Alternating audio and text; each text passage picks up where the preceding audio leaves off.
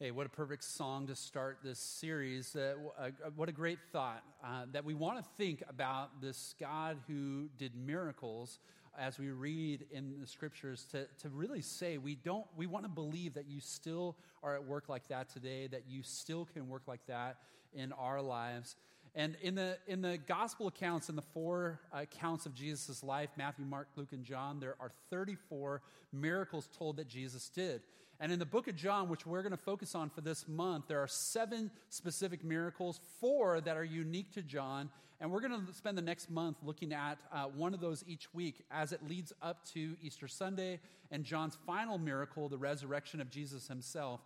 But what's special about looking at these miracles through John is that he's writing a little bit later than the other gospel writers, and so he's trying to do something significant, more than tell about what happened. He's telling why it happened. He wants something to happen in your life. So I want you to know this kind of going into it. When John wrote these words, he wanted something to happen. He wanted you to believe. He wanted your faith to increase. In fact, he comes right out and says it at the end of the book. He says, in verse 31 of chapter 20, he says, but these are written that you may believe that Jesus is the Messiah, the Son of God, and that by believing you may have life in his name. He says, everything I wrote in here, all these stories I tell, all these opportunities for you to hear these things, I want you to know I wrote these things so that you would believe, your faith would increase, that you would trust in this Jesus, that you would follow Jesus. And so we're going to look at those miracles, and we're going to focus on them, not just look at the miracles, but understand who's behind the miracle and why is he doing what he's doing. Now, John does something interesting. He uses the word sign instead of miracle. And the reason why is he's trying to say that each one of these signs is pointing to something else. It's pointing to something bigger.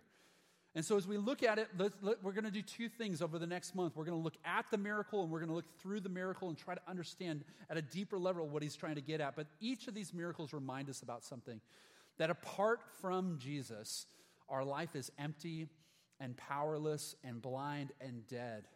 And as we'll see today, what happens is when we follow Jesus, he turns our emptiness into overflowing joy, as we'll see in the weeks to come, that he frees us from where we're stuck and paralyzed, that he gives vision where we're blind, and he raises us from death to life. So the first miracle, though, if I were to take a poll here and just, if you didn't have any background, and if I said, try to guess what would be the first miracle, we might imagine it being something pretty spectacular, right? You think of miracles, you think of spectacular. The very first miracle that Jesus ever performed took place at a wedding, and it's fascinating.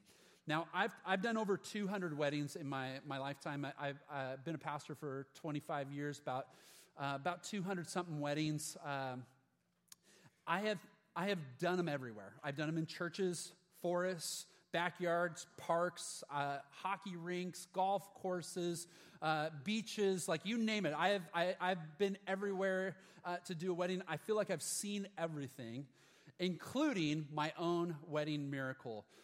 So when you do a wedding outside, typically, some people like to have a ceremony called the sand ceremony. And the sand ceremony is, you really can't use candles or anything outside because of the wind. And so the sand ceremony is where you take these 2 vases of sand and you pour them together at the same time after the vows. It's symbolic of these 2 lives being blended together, inseparable. And so I was doing a wedding in a backyard with 2 friends. And so we had this the sand ceremony all set up. It was beautifully decorated on this little table right behind me. So all the guys came out. I got in my position. I was standing in my spot. And the processional begins. All the girls are coming down. And then the bride comes down.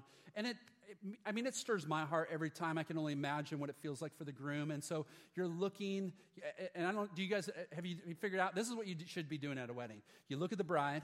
You look at the groom, then you look at the bride, then you look at the groom, because it's pretty fun to watch the groom's expression as well, because he's the big tough guy, like the chin is trembling, and he's trying to hold it in. And so this is what's happening, is the groom is like trembling, he's crying, and he's chewing gum at the same time. And so I while everyone's eyes shift to the bride, I reach my hand out and say, spit your gum into my hand. He does. And so I go like this to turn and throw it while no one's looking. As I turn, I go boop, and I hit the table, and the vase goes psh. And I'm like, no.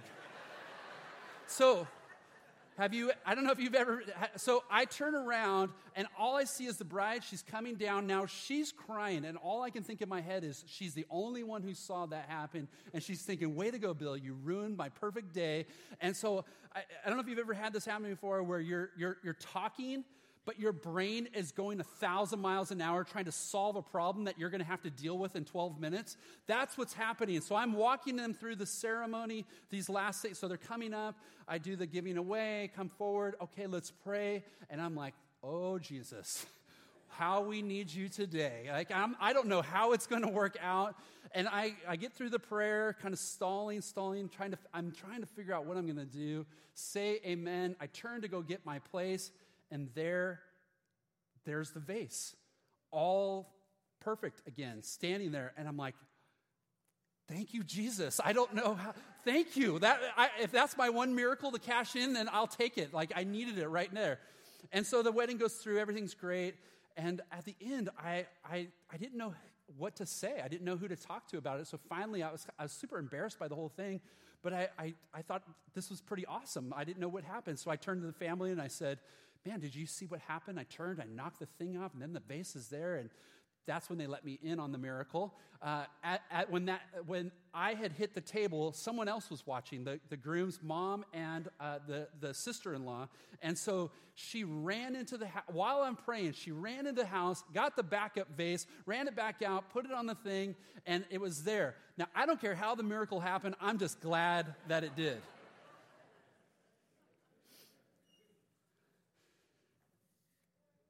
Jesus also did his first miracle at a wedding, and it came because someone made a big mistake. And the result, though, it was quite spectacular. And so what I want you to see this morning is that we see Jesus revealing a glimpse of his power and his glory to change physical elements of water into wine, but something bigger is at play here.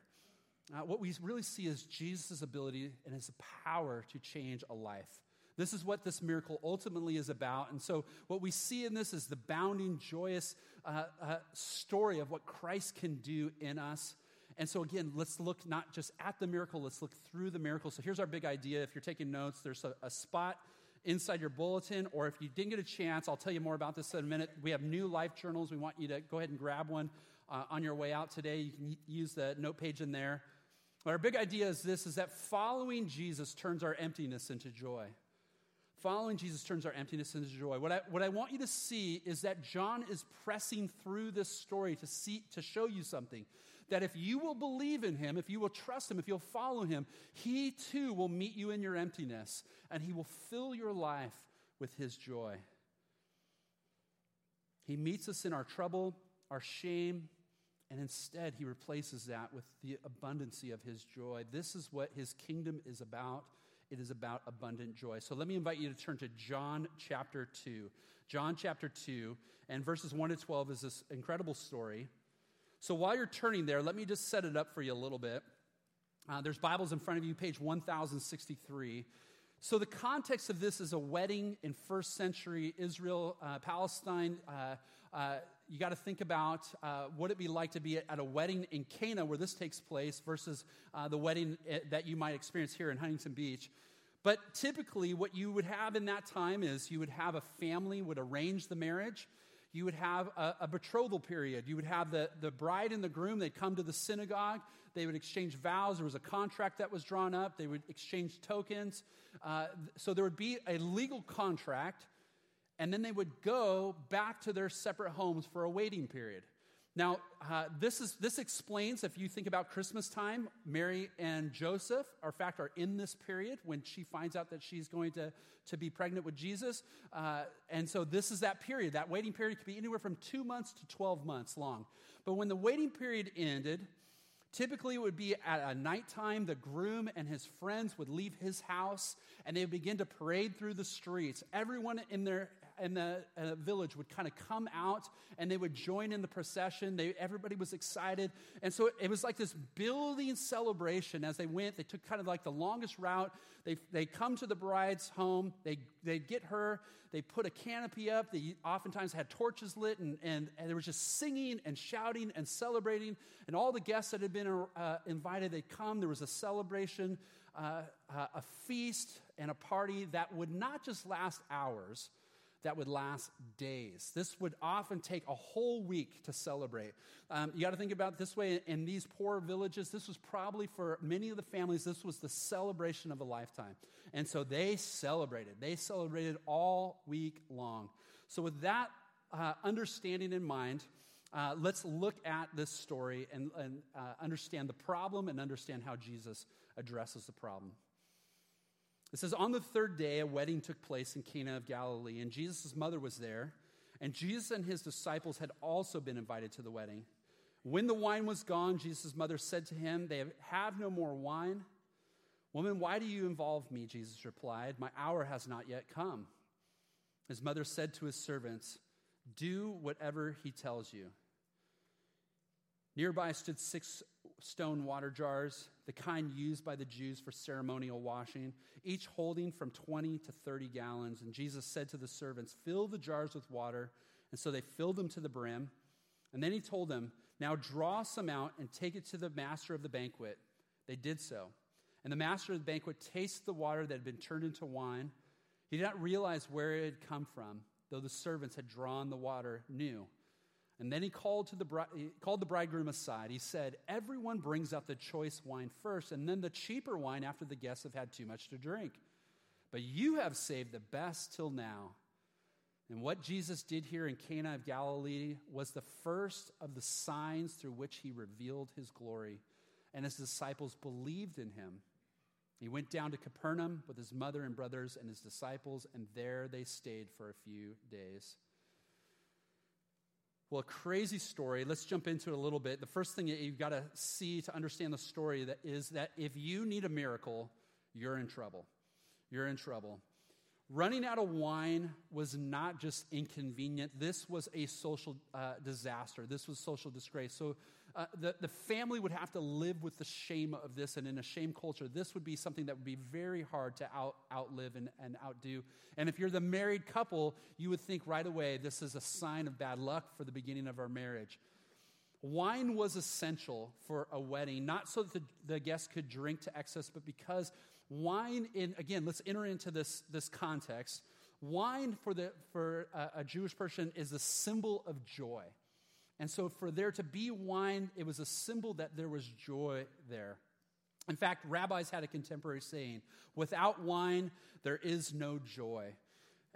In fact, even this, that because they ran out of wine and because they didn't provide the wine, that people in the town actually could bring a lawsuit against them. It was that big a deal. And so if a wedding feast is going to last 7 days and you're at day 3 and you're out of wine, then there is a big problem.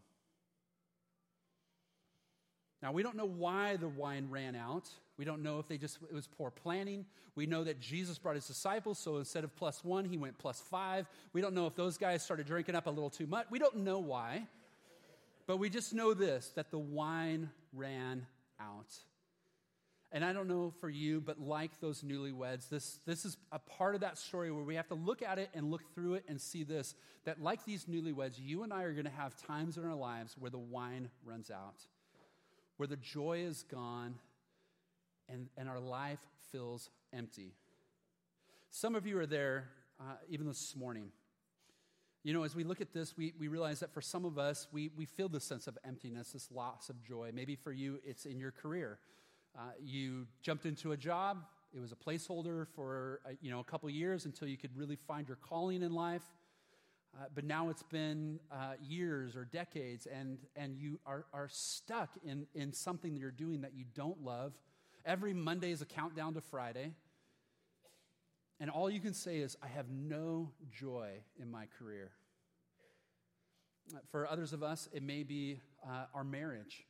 and we feel the emptiness of that relationship, the loss of joy. You think of in some way what was once filled with passion and delight is now empty and dry, and your existence together feels like a chore instead of what it once was, this partnership that was filled, that was joy-filled from the very beginning.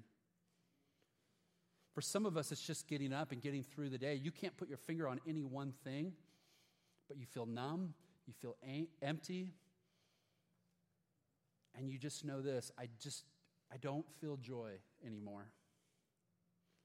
And for some of us, it's our faith. Our faith has been replaced with joyless religion. Maybe you come out of duty, out of obligation to family or someone else. You come because you have to, not because there's joy in it, not because there's joy in knowing God. And maybe you even feel like how David prayed in Psalm 51, where he's praying because of some sin in his life. He prayed, that God would bring back the joy of his salvation. But one of the first things we see is how good it is to recognize our struggle. And here's the second thing, though. Not just seeing our struggle, not just identify it, but identify your problem and get Jesus involved. Identify your problem and get Jesus involved. Now, Mary, Jesus' mom, seems to have some kind of role in this wedding. Maybe it's family or a close friend, but she at least has a very keen awareness of what's wrong, and she seems to have some kind of authority of what can be done. And so she knows about the problem. Jesus and his disciples are sitting there, they're enjoying everything, and she comes to Jesus and she makes Jesus aware of the problem. And we could almost translate Mary's words this way: they have no more joy. At the precious time when their life should be filled, everything was about to run out, and the shame and the guilt and every trouble that was going to come was about to rush in. And so Mary turns to Jesus, and even though she didn't know really what Jesus was going to do, she got him into this situation. She turned to him. Now, what's interesting, and I think what's incredibly comforting, is that Jesus makes her problem his problem. Now, it's really important that you understand Jesus' response. It sounds very harsh to our English ears. So guys, I do not want you responding to your wife or your mom or your girlfriend with, "Woman, what does this have to do with me?" Okay? If you do that, you deserve whatever you get coming next, okay? So you hear this and you think of your sitcom kind of response. This is not what that is. In fact, this is actually a term of respect. It's a term of endearment. It's the same term that Jesus uses when he is saying to his friend John, he says to him to take care of Mary, John will take care of you. It's a very important way of respecting her. It's the same way that Homer referred to his beloved wife, the Roman emperor referred to Cleopatra. So look past it. Don't get caught up that Jesus is being chauvinist in any way. But Mary's hinting at Jesus. She knows Jesus better than anyone that's there, and she says to Jesus, she's hinting at maybe now is a good time for you to reveal your glory. And he's pressing with her. And really, if we think about what he's saying to her, don't worry. You don't understand what's going on. Leave it to me, and I will settle it in my own way. I'm doing something bigger here. And Mary understands it enough that her response, notice her response, and these are maybe the most important words that we will pull from today. Do whatever he says. Do whatever he says. The moment this miracle has this transformation moment is upon these words. Do whatever he says. He knows how to handle this. And Jesus does something quite fascinating. He notices there's 6 water pots. They were used, it's described for ceremonial cleansing. So we've told you before how there was the practice of foot washing. You walk it around in sandals on dry dirt, and if there was mud, they would pull the water from this. It would be used for foot washing. But it was also used for a ceremonial hand washing. This was a ritual. It was a tradition. It wasn't required by law. It wasn't anything that you had to do. But just to make sure, in case you came in contact with something or someone unclean, you went through this ceremonial hand washing, washing up and washing down. It was kind of this kind of ritual that said that I'm clean because I washed my hands. In fact, Jesus and his disciples were critiqued because they didn't do that. And Jesus had to explain, that's not what makes you clean or not clean. It's what comes out of your heart that makes you clean or not clean. And so he'll correct this, we'll see in other places. But this ritual, this symbol of how they thought you would be right with God, Jesus takes that moment and he transforms it. He has those jars, each 20 to 30 gallons, filled to the brim. And then he calls the servants to come to draw from it and then take it over to the head servant, to the master of the ceremonies. Now, the best way to describe the master is imagine your DJ and your wedding coordinator coming together and doing the same together as one job. So the job of the master of ceremonies is to keep the party going, making sure that everyone is okay. And that the party is going, and then on top of that, making sure that all the details, where people sit, the water and wine ratio is right, all those things are coming together. And so every piece of this is working on. But did you notice this, that when he brings that out, the first thing that the master does is he calls the groom over, and he says, bro, you've been holding out on us. Everyone waits till the end and brings out the cheap stuff, right? And tries to hide the cheap stuff. You brought out the best for this point. And so all the credit of the miracle goes to the head of the head servant, the master, and to the groom. No one knows that Jesus has done it, and Jesus kind of keeps it on the hush. And this, only a couple servants and his disciples. And he's giving this, he's given a glimpse of his glory for them. And don't you love, in some ways, what's happening? If we look at this, look at the bigger picture. Here we have a wedding. It's something of earth, it's primal, it's basic. But what does Jesus do? He attends, he participates. And when disaster comes, he enters in and he averts disaster and he supplies the joy. And don't you love, so we're doing a series on miracles and looking at the miracles of Jesus, but don't you love the very first miracle that Jesus does is not the saving of a life, but the saving of face. That Jesus enters into a moment where people would experience guilt and shame. And he's there. He's in this most basic moment with them. And he meets them in that place. In some ways, what we come to love about Jesus is that he is strong enough and big enough, as we'll see, and powerful enough for the biggest things in our life, but also that he cares about the smallest things in our life as well. Those things become a big deal to us. I love how this was illustrated in a story I got to hear of. She's a director, a woman who's a director of the Birmingham Dream Center, cares for the homeless in Alabama. She's about walking out her front door, and she feels this prompting on her heart to go back inside and grab a pair of woolly socks. You know, of all the things that God's going to impress upon your heart, woolly socks probably isn't something that many of you have felt a burning inside, have you? But she feels that feels like she can't leave the house unless she grabs some woolly socks. So she runs back upstairs, she grabs the socks, stuffs them in the purse, gets on the bus, heads off to work. She arrives at the front door of the Dream Center, and there, passed out on the porch, is this prostitute, this young woman. She opens the door, she carries her in, she waits till she regains consciousness, and she says, young woman, what can I do for you? If there's anything I could get for you, what could I get for you? And the young woman simply says these words, I could really use some woolly socks right now. She reaches into her bag, she pulls them out thinking, Jesus, you're just crazy. And she hands them to the woman, and the woman says, wow, they even match my outfit. I mean, don't you love those kind of stories, those kind of moments that it draws us into this first miracle that he is big enough to handle our biggest things, but he's intimate enough to handle even the smallest things that seem to us. And this is one of the reasons why we're encouraging you to grab a life journal on your way out if you didn't get one, but we want you to spend time each week thinking about listening to God's voice in your own life. And so every week we encourage you to spend time. There's instructions on how to do something called SOAP. It's how it takes you through the passage that we're going to talk about on Sunday. All the passages are listed on beachpoint.com. Next week it's John 5, and so we'll encourage you to read John 5, 1 to 15. Think about it, see if God's pressing anything upon you. But we don't want to miss those prompts, do we? We want to be ready. If God wants to use us in the lives of people for these miraculous things, we want that to happen. And John has already revealed in chapter 1 that Jesus is God in the flesh. And now he's showing that something bigger. These rituals are not the things that are going to bring life. Jesus is the one who brings life. And this very first miracle takes place in a wedding, and he's foreshadowing what's going to happen at one point in the future, the coming of Jesus. See, at the end of this one day when Jesus' kingdom is in its fullness, it's described as a wedding celebration. Revelation 21 says it this way. Then I saw a new heaven and a new earth, for the first heaven and the first earth had passed away. And there was no longer any sea, and I saw the holy city, the new Jerusalem, coming down out of heaven from God, prepared as a bride beautifully dressed for her husband.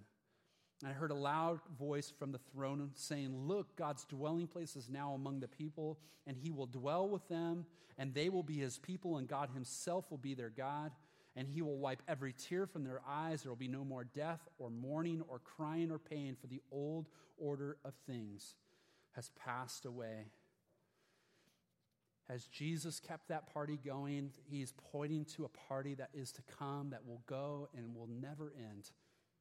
Here's the final thing I want us to see, though. The final thing that I think John is challenging us with is this, is that Jesus can be your guest or he can be in charge. Jesus can be the guest of your life. He can be a spectator at what's going on, or you can turn to him and invite him to be in charge. And one of the things that we see in this passage is fascinating is that it's just as important what Mary did not do as what she did do. She went to Jesus, she got him involved, but did you notice the way that she yielded to his will? Ask for anything, but be willing to yield everything.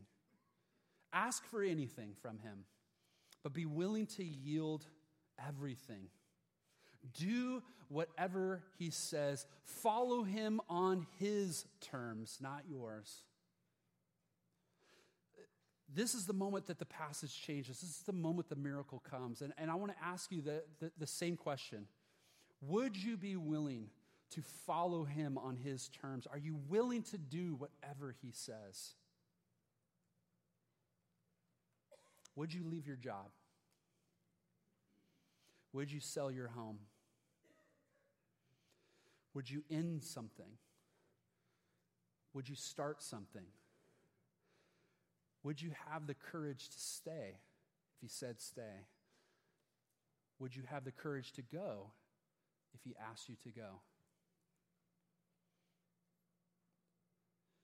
Will you follow him on his terms? Will you do whatever he says? Because when they did what he says, he did exceedingly, abundantly beyond what they thought he was going to do. I don't think this is what Mary thought was going to happen.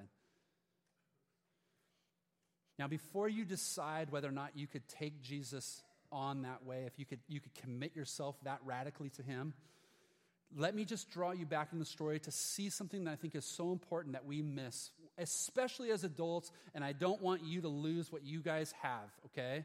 So can I just remind you of the setting of this? This is a wedding and a party, but not just any wedding and any party. This is a Jewish wedding and a Jewish party. Have you ever been to a Jewish wedding?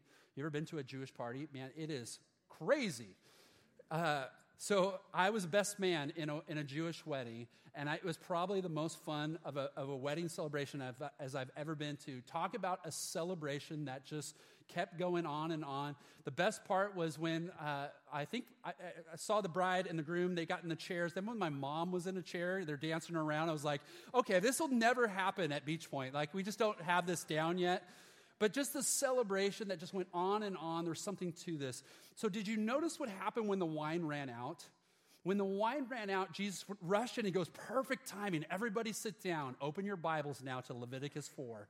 I have some things to teach you. That's not what he did he? No. What did Jesus do? Jesus kept the party going. And you and I have this, I think we have this idea that that when we follow him on his terms, that's when the joy ends. But at least we won't go to hell, right? Because that's where all the people that are experiencing joy are going to wind up. They'll get their joy now, but later, right? That's how you're thinking, right? I'm going to give up joy, but I go to heaven, which sounds, and people make jokes about this. We have it all wrong. Okay, what is John saying? That his kingdom is a party, and when you come and you give yourself fully to him, he will take your emptiness and he will fill you with his life. And this joy is abounding. It's not just the quantity. Can you imagine trying to drink 180 gallons of wine? Okay, even a frat party couldn't take care of all that. Okay, it's not just the quantity, it's the quality of what he does as well. It's the best that anyone can have. Do you see what he's trying to say? And I think for some of us, we have missed this idea. I love going to see our kids at camp, and I love the fact that they've actually made rules about our kids can't sing a certain song at camp because we break chairs and we get a little too excited. So there's actually a camp rule. And so our students will go up to the band and say, can you play this song at camp? And the band will say, oh, we're not allowed to play that song. I don't know why, but they said we're not allowed. And our students get a little rambunctious, and I like it. I like that they do that. But I hate the idea that there'd be a thought that they'd have to graduate away from that and now enter into the adult world where we just do life. We do the duty of faith. If you are missing out on the joy of faith, maybe we're not following Jesus the way that he intends for us. Maybe we're not diving in all the way with him. Maybe we're not letting this, we're not taking it on his terms instead of ours. And so I want to give you a response this morning. I think what John is getting at is he's challenging us. Remember, we began looking at, we started with the end, but what John is after is this, is that you would believe, that you would follow, that you would trust Jesus. And so here's the response today, is follow Jesus and do what he says.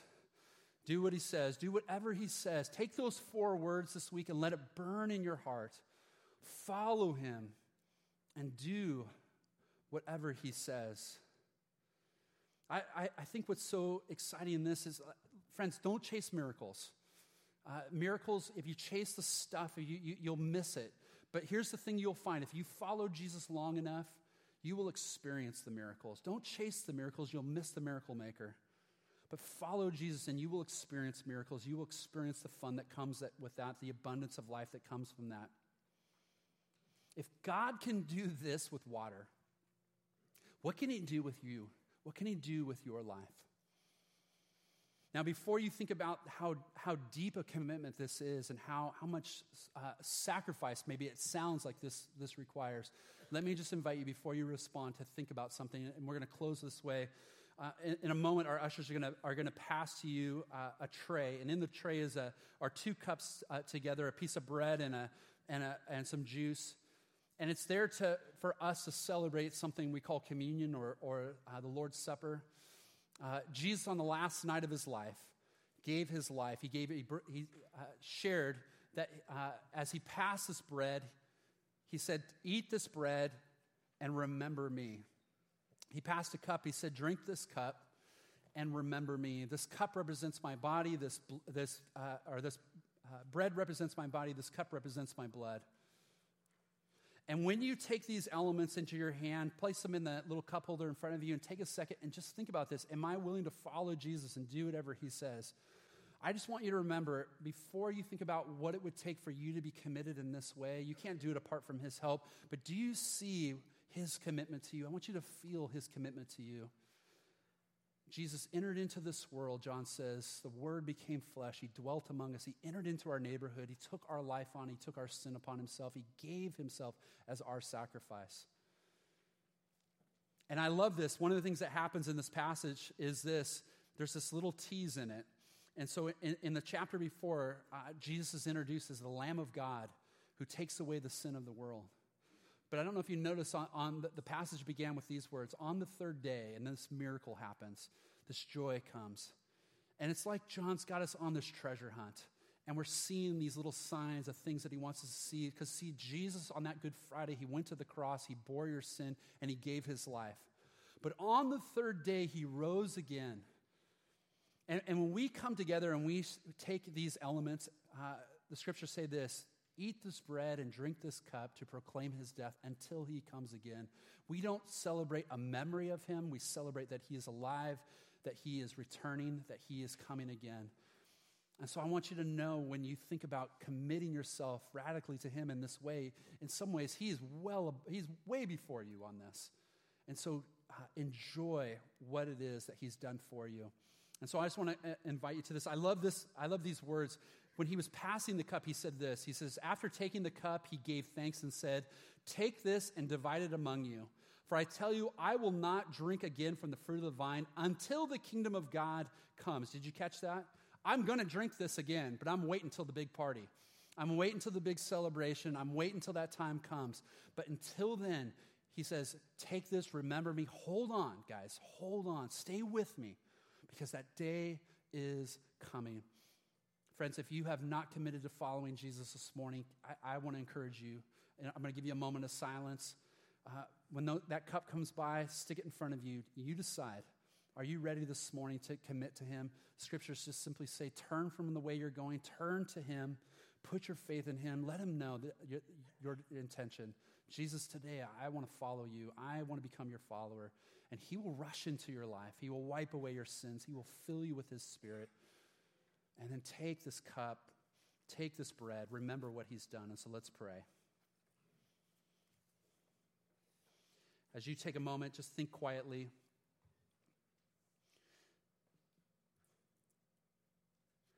If you want to begin to follow Jesus this morning, just tell him that. Say, Jesus, Lord Jesus, I want to begin today to follow you.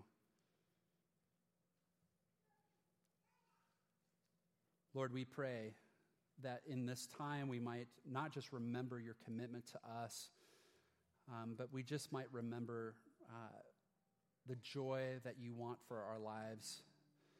And whatever ways that we have been doing life with you on our own terms, Lord, I pray that you would help us by your Spirit and your grace and mercy just to surrender those things, those ways that we've seized control. Because we believe that in you we find our emptiness turned into joy.